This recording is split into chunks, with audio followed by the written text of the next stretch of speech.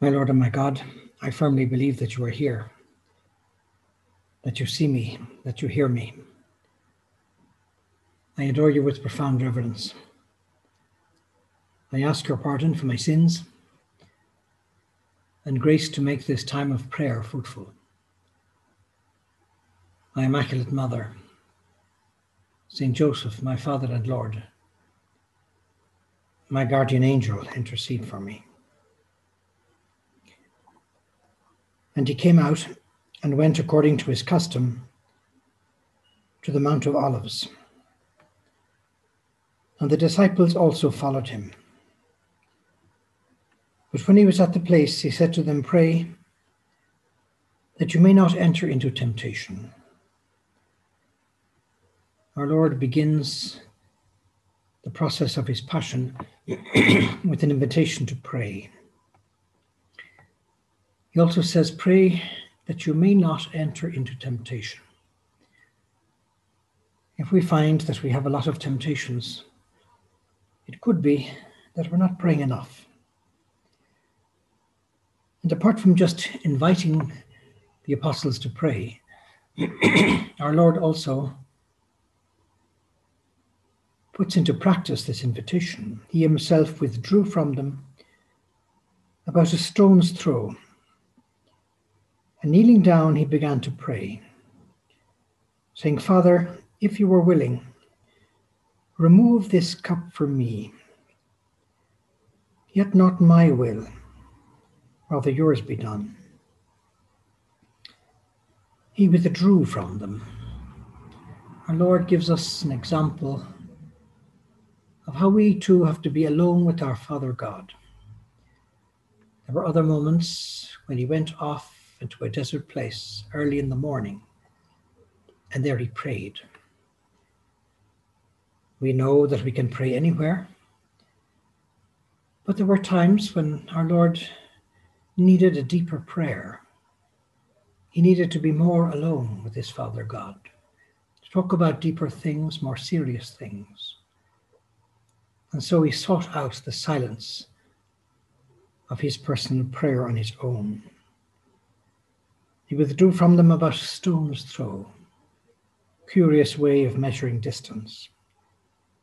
And kneeling down, he began to pray. If ever you see somebody on their knees, they're probably praying. If you have difficulty in your prayer, you get a bit sleepy or a bit distracted when you're sitting down, well, try walking around the place or kneeling down. It's a very good way to spend the time of prayer. And he began to pray, saying, "Father, if you were willing." And so the high point of his prayer in this agony in the garden is a petition to his Father God to remove this cup. There may be many cups or chalices in our life that our Lord wants to visit us with.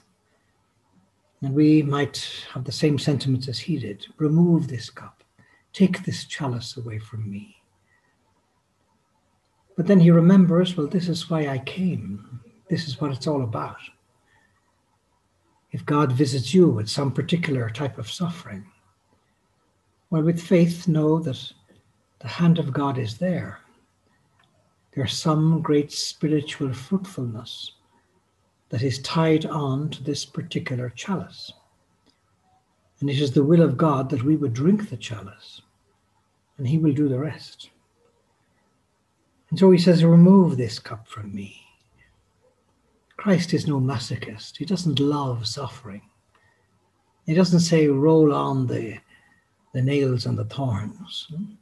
He recoils away from human suffering in horror and disgust, because he's like us in all things but sin.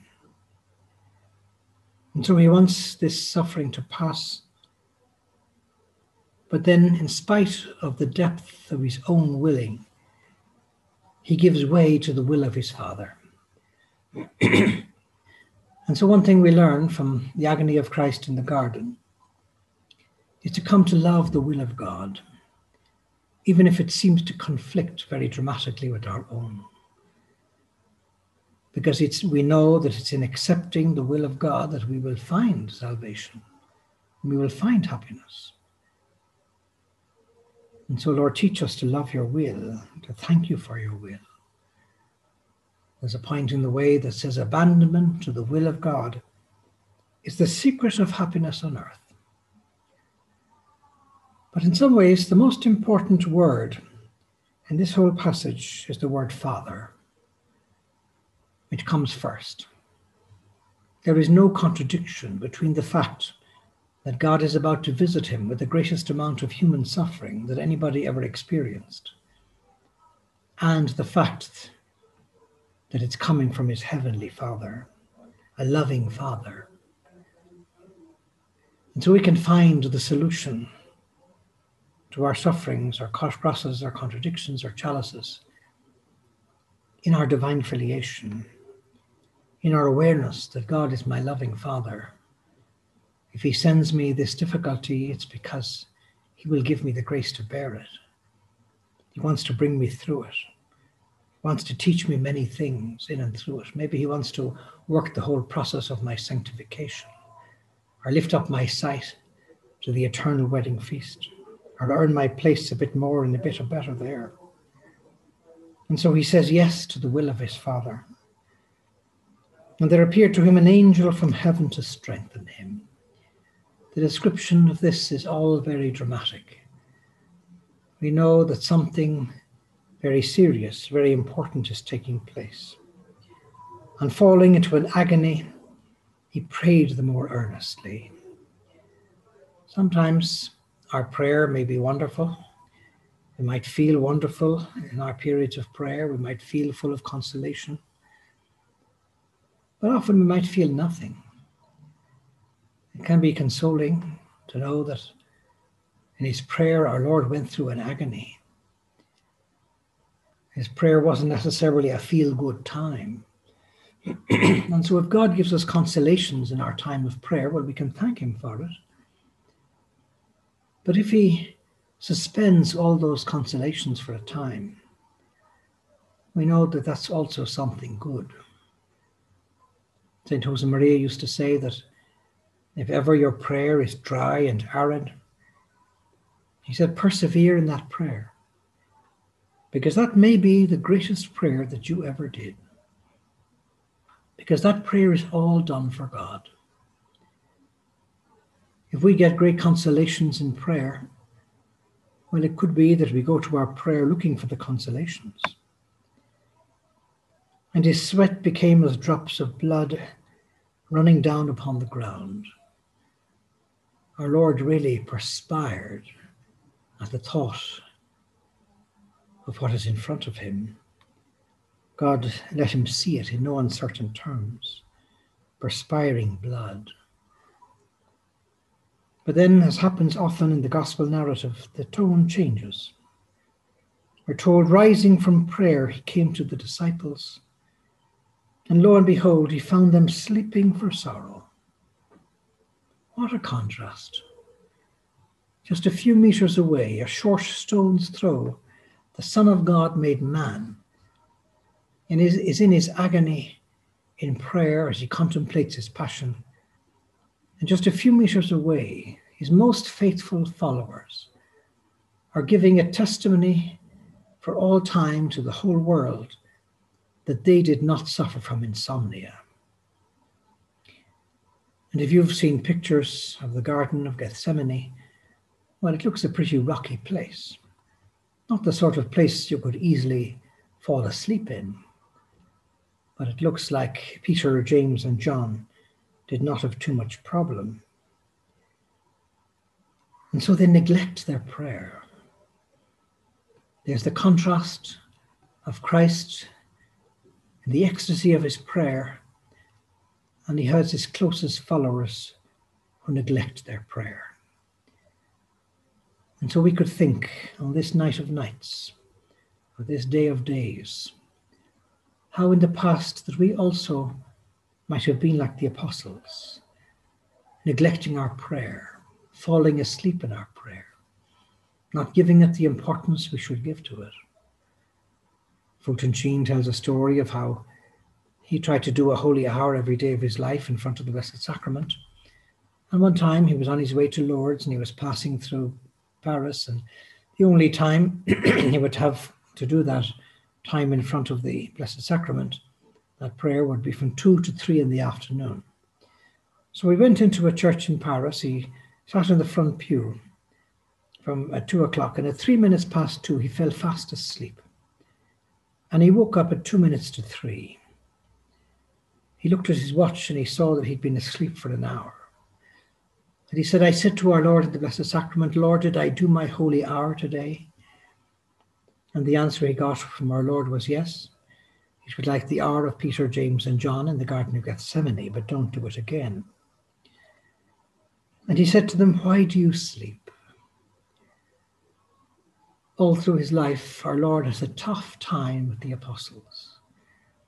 Their weakness becomes so visible.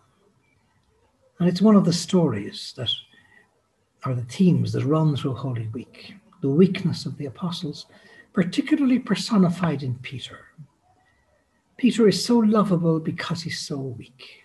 He does all the wrong things. He says all the wrong things. He falls asleep in the wrong moment. You would think that for the chosen rock, that he would do a little bit better. But yet, because of his weakness that is so constant, Peter is lovable. He can be a great source of encouragement for us in our spiritual life. Because if we find that we fall asleep in prayer, well, in some ways we're in good company. And so our Lord says, why do you sleep? Rise and pray. He invites them to begin again, to start over. To rise and pray that you may not enter into temptation. They obviously have fallen into temptation. They've fallen asleep. Our Lord wants them and us to be a little more vigilant. And these hours of the liturgical year are hours to be that little bit more vigilant, more prayerful with our norms of always. And while he was yet speaking, behold, a crowd came, and he was called Judas, one of the 12, was going before them. And he drew near to Jesus to kiss him. But Jesus said to him, Judas, do you betray the Son of Man with a kiss? And so from the apostles and their weakness and their mistakes, the gospel narrative turns to Judas. He's making bigger mistakes. In some ways, the apostles, Peter, James, and John, are not that much worse than Judas. At least he's awake. But somehow they're going to come out of their weakness right, whereas Judas isn't. And he uses the sign of affection, a kiss, in order to perform the terrible deed. But when they who were about him saw what would follow, they said to him, Lord, shall we strike with the sword? And one of them struck the servant of the high priest and cut off his right ear.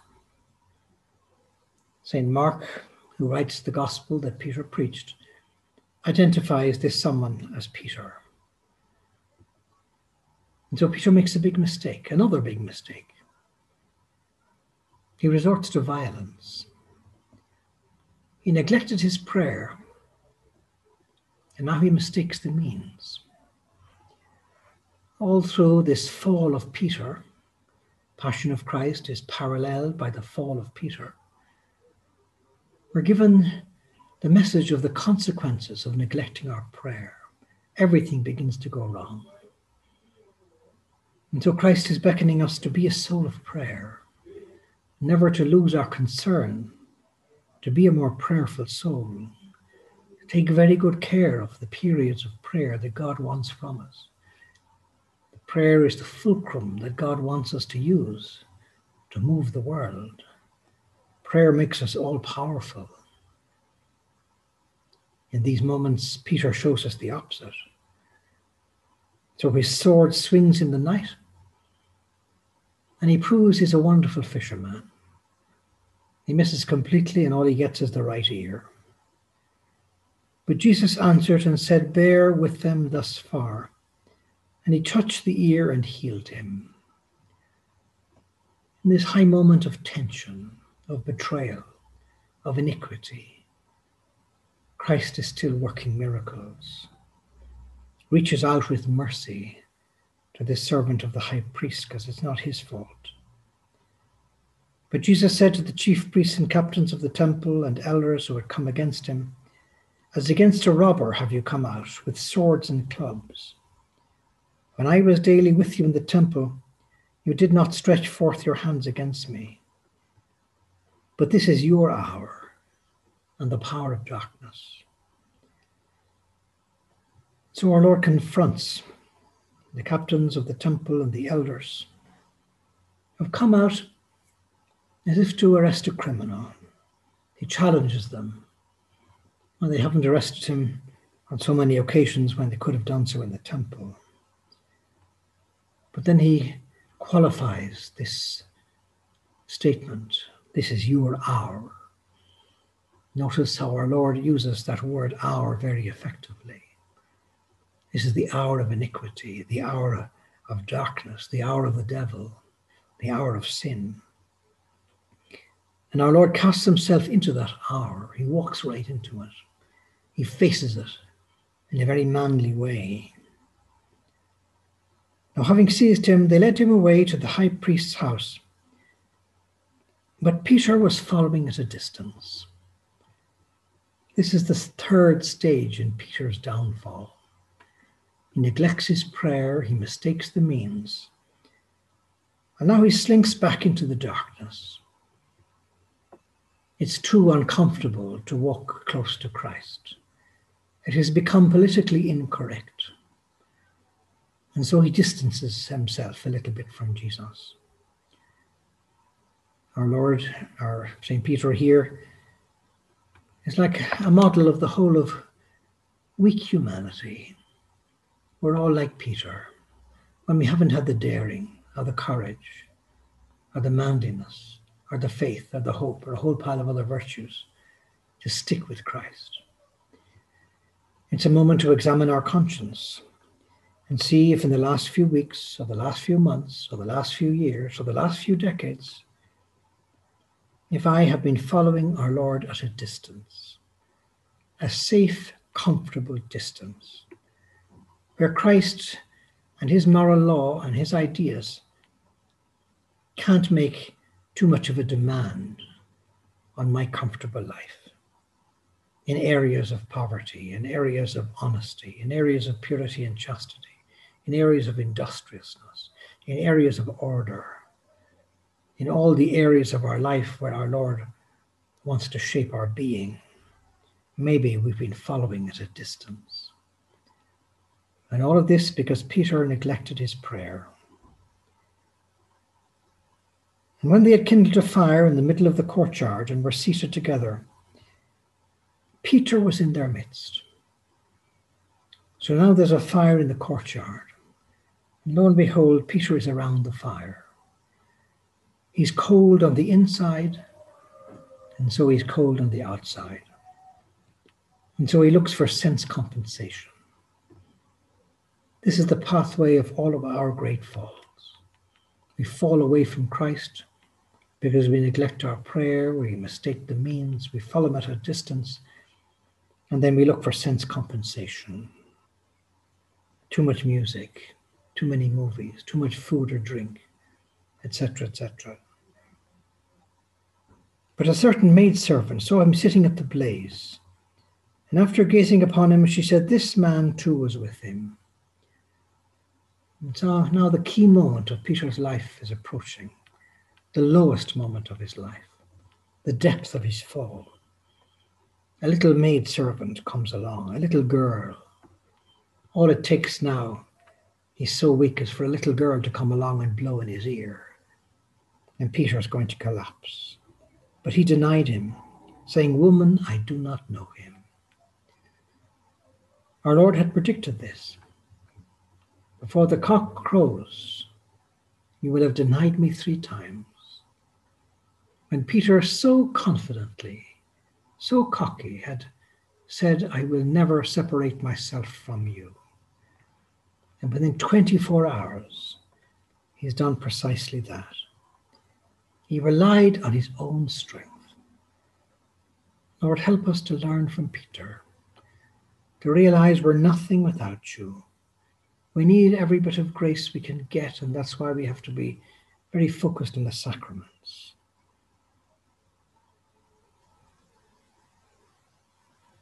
And after a little while, someone else saw him and said, "You too are one of them." But Peter said, "Man, I am not." And now he emphasizes his previous declaration. And about an hour later, another insisted, saying, "Surely this man too was with him, for he is also a Galilean." But Peter said, "Man, I do not know what you are saying."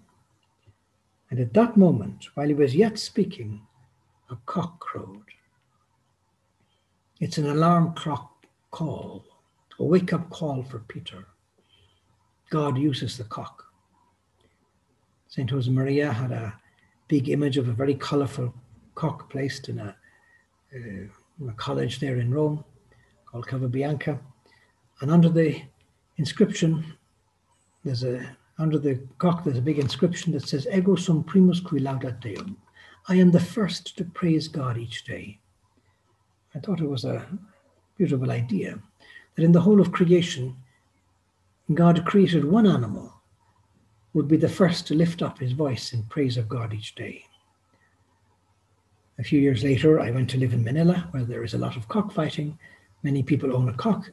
And so downtown Manila, you hear hundreds of cocks every morning. And I realized the wisdom of that phrase of St. Josemaria.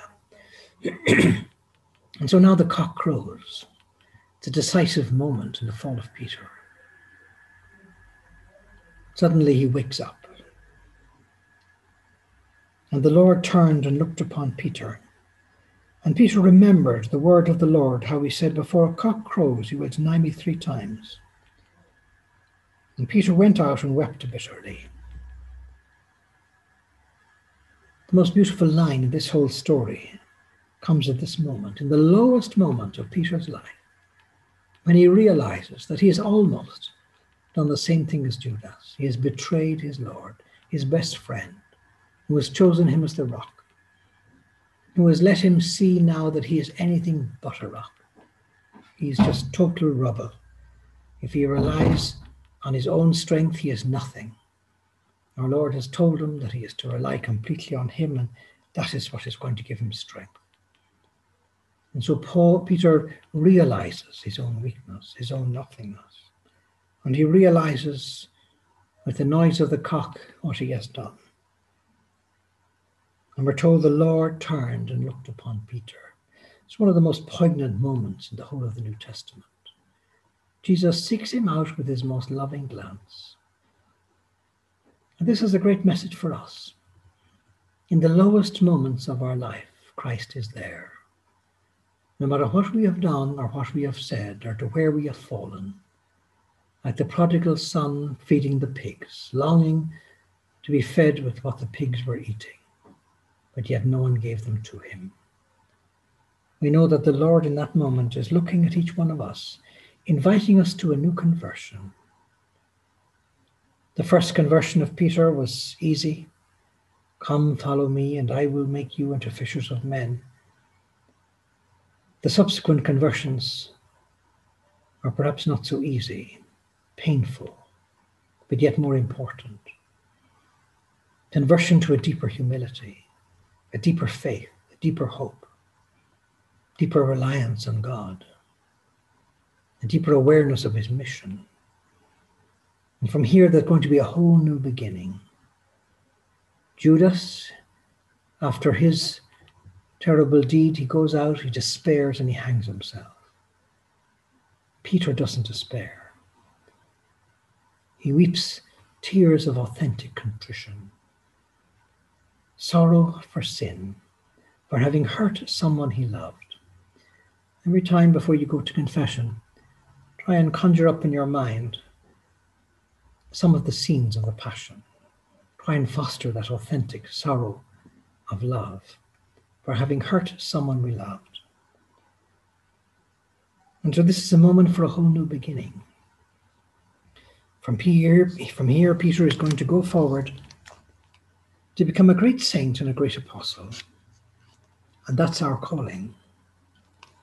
Later on, our Lord is going to tell him, feed my lambs, feed my sheep. At the moment, Peter is a wayward lamb and a wayward sheep. But he has to become to be the guider of those lambs and those sheep. And so from this fall of Peter, we learn not to neglect our prayer, not to mistake the means, not to follow our Lord at a distance, not to place ourselves in a very weak situation, to look for sense comfort, where we can be knocked off our perch so easily. And so it's an invitation, the story of the agony in the garden and the fall of Peter, to take very good care of our prayer. As the deer yearns for running water, so my soul thirsts for you, my God. Action is no excuse for prayer. We might spend time running around the place, but eventually the areas of conversion in our life catch up with us. We need to spend time alone with our Father God, to let him work on our soul, to bring about that new conversion. We need the breath of divine life. John Paul II says the Holy Spirit breathes prayer into the soul of man. And so we can be grateful to God that we know what prayer is, that we know how to pray. And take very good care that our Lord can lead us along pathways of a deeper prayer. All the means we have in our apostolate to do things, to lift up the spiritual temperature in society, all the means we have are very good and very useful. But I heard Blessed Alvaro del Portillo say, what makes all these things effective is prayer. Abide in me and I in you. Our prayer is the language of hope. And so our Lord uses this fall of Peter to teach him and everybody the importance of prayer. And the more involved we are in our profession or in our apostolic activities, well, the more prayerful we need to be, to give it that priority, to be close to our Lord, to distance ourselves from the temptations.